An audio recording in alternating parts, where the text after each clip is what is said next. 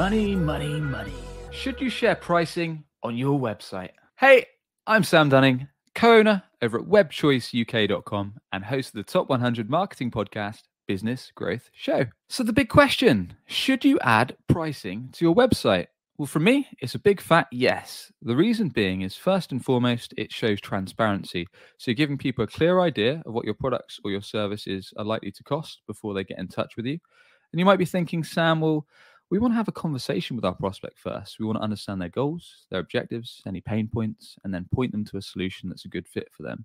Sure, but on the flip side, if they see that you're hiding rates on the website, perhaps they think you're going to hide something else from the future, or perhaps all your competitors are showing pricing and they're more likely to go with a competitor because they're more open, transparent, and honest.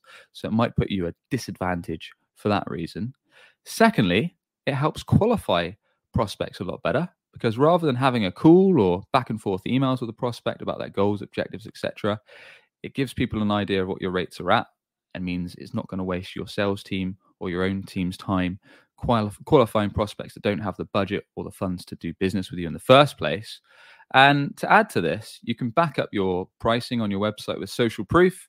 So you can put your rate cards and you can add client testimonials that are relevant, or client review videos or accreditations to back up why your pricing is what it is, with happy customers and testimonials. And lastly, you might be thinking, well, we don't offer an off-the-shelf product, Sam. Perhaps instead of being a software as a service or a general set product price company, maybe you've got custom project rates.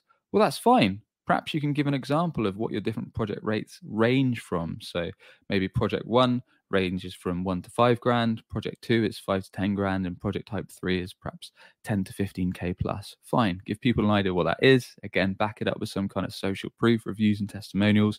And that way you're qualifying people better before they get in touch with you, and you're giving them the transparency of where you're at. So that's it from me today on website pricing. If you've got an opposing or a different view, would love to hear it in the comments below if you're watching. Or if you're listening on the podcast, why not drop me your ideas on hello@webchoiceuk.com. And with that, I'll catch you on the next one. Cheers. Are you tired of hunting for clients? You could be missing out on regular inbound opportunities, all because your website isn't on the first page of Google. Perhaps you're already spending money on marketing, but your website is failing to convert your hard-earned visitors into a consistent flow of leads and sales. Want to learn more about WebChoice's unusual approach that brings ideal clients straight to you? Book a free digital marketing assessment today at webchoiceuk.com.